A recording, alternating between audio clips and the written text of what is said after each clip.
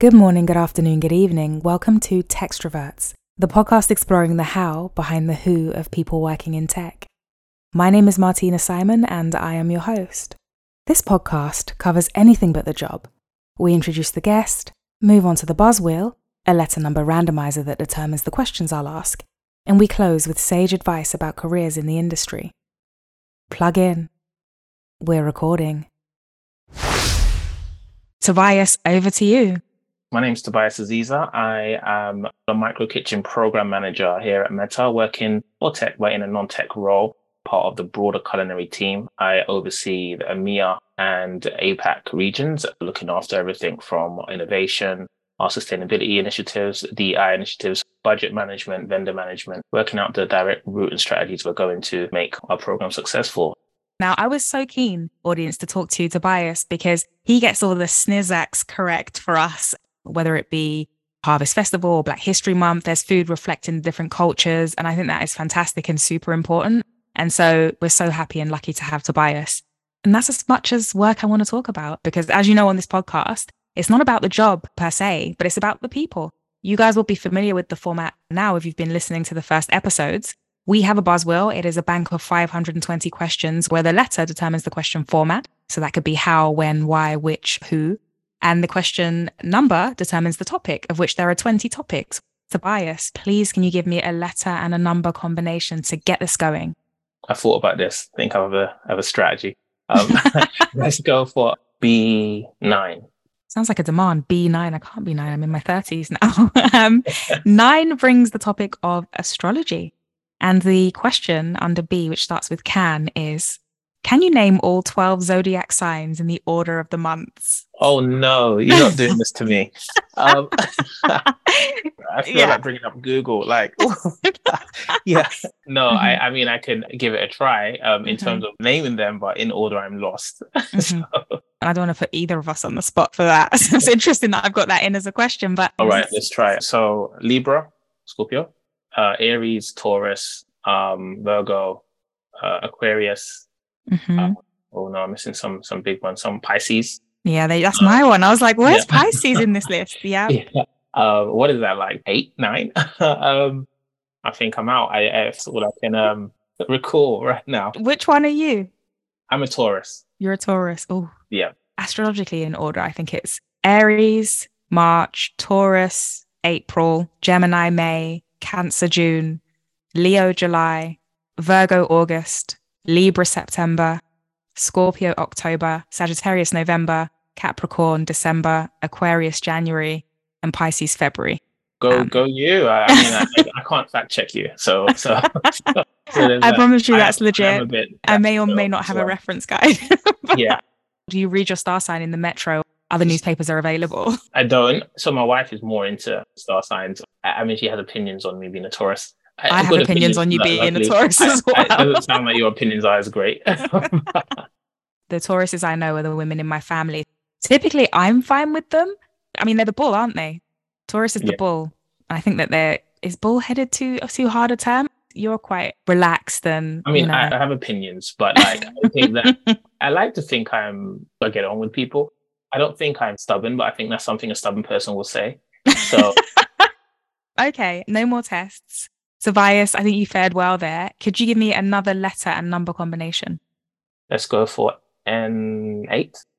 N8, lovely. 8 brings the topic of education. The question here under N is, was school your favourite parts of education? When we say school, we're talking about like the primary to secondary school. That's a great clarifying point. Yeah, so I'm talking only about primary or secondary.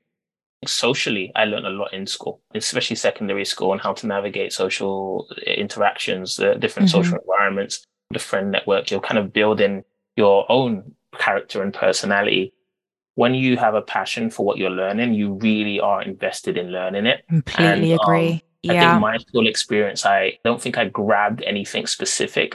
After secondary school, I did take a little bit of a gap year. I got into events, and I went to university and I studied events management. And I think at that point, I had a passion for events and curating an experience. And I think that's where a lot of my traditional education in terms of learning was most impactful. That's interesting because it sounds as though what you took away from building meaningful connections and from education helped tweak your trajectory. You know, you're definitely strategically, you have a strategic overview of execution around the culinary side. And that's awesome. But the question was it your favorite part of Right. education? I get from what you said, it was really worthwhile, but did you love it? Right. I think, yes, secondary school, I did love it.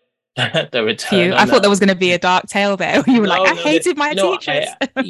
I did love, I think I loved it because of the people, my peers, Mm. the memories, what came out of it because of that.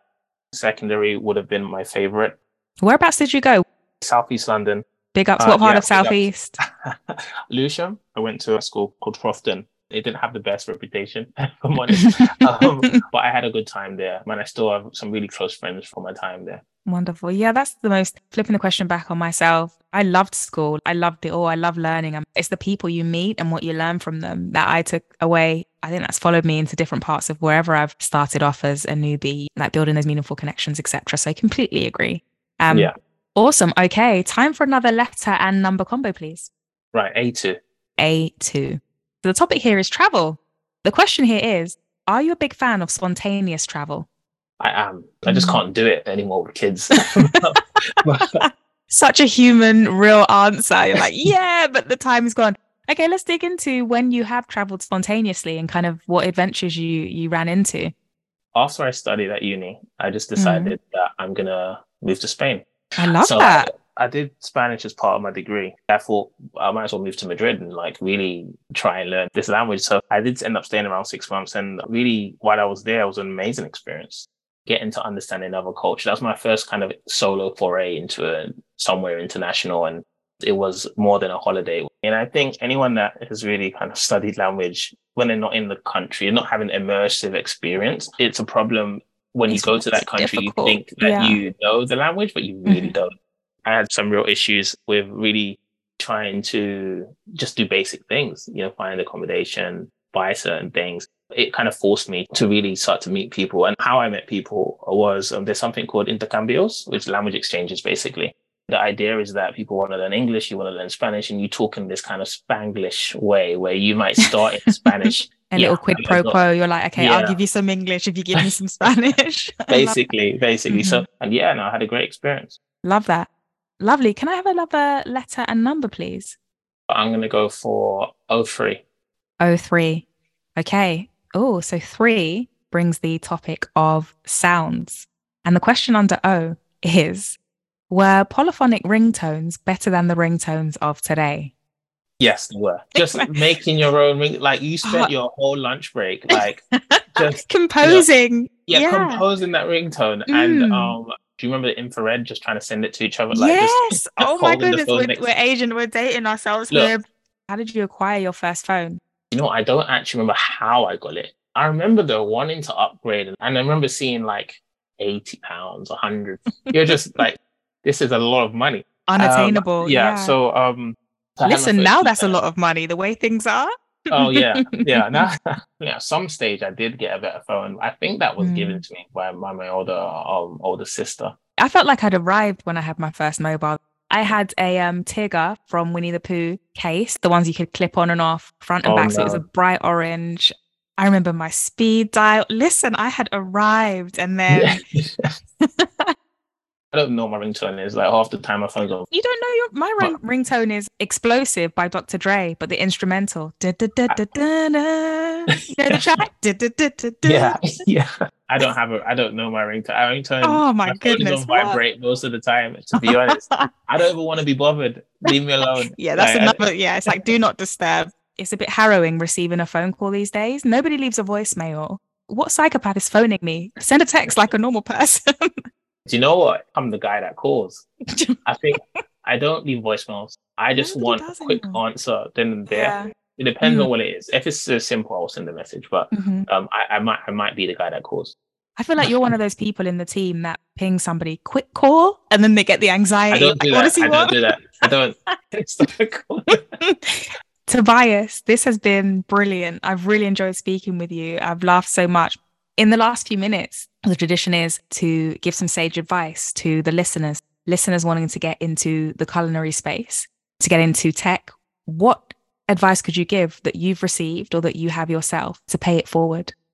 I would say, firstly, there's a more limited number of non-tech roles in a Hmm. lot of tech companies, but there are non-tech roles available, whether it's a culinary or facility space, a security space. And I think that not shying away from applying that predominantly tech companies, there is room for non-tech applicants. There's no real direct way. There are multiple roles that can match in some level of flexibility. And from this environment, specifically working in a non-tech role within a tech Mm. company, often people feel like tech companies are filled with software engineers. You can be in this space and be just as of value and important to the infrastructure of the company. And I've kind of learned the importance of programs like mine that keep the wheel turning. The office environment is so crucial, especially these days, to how people show up for work. If people want to show up for work, the value placed on roles such as mine are starting to be appreciated a bit more. Love that. And completely. Tobias, you're a very important cog in the wheel of tech, keeping us all turning and happy to turn up and see what there is available. Thank you so much for having this chat with me and for being part of Textroverts. I've really enjoyed it. I hope you have too. Thank you. Thank you, Martina. You're very welcome. Goodbye. See ya.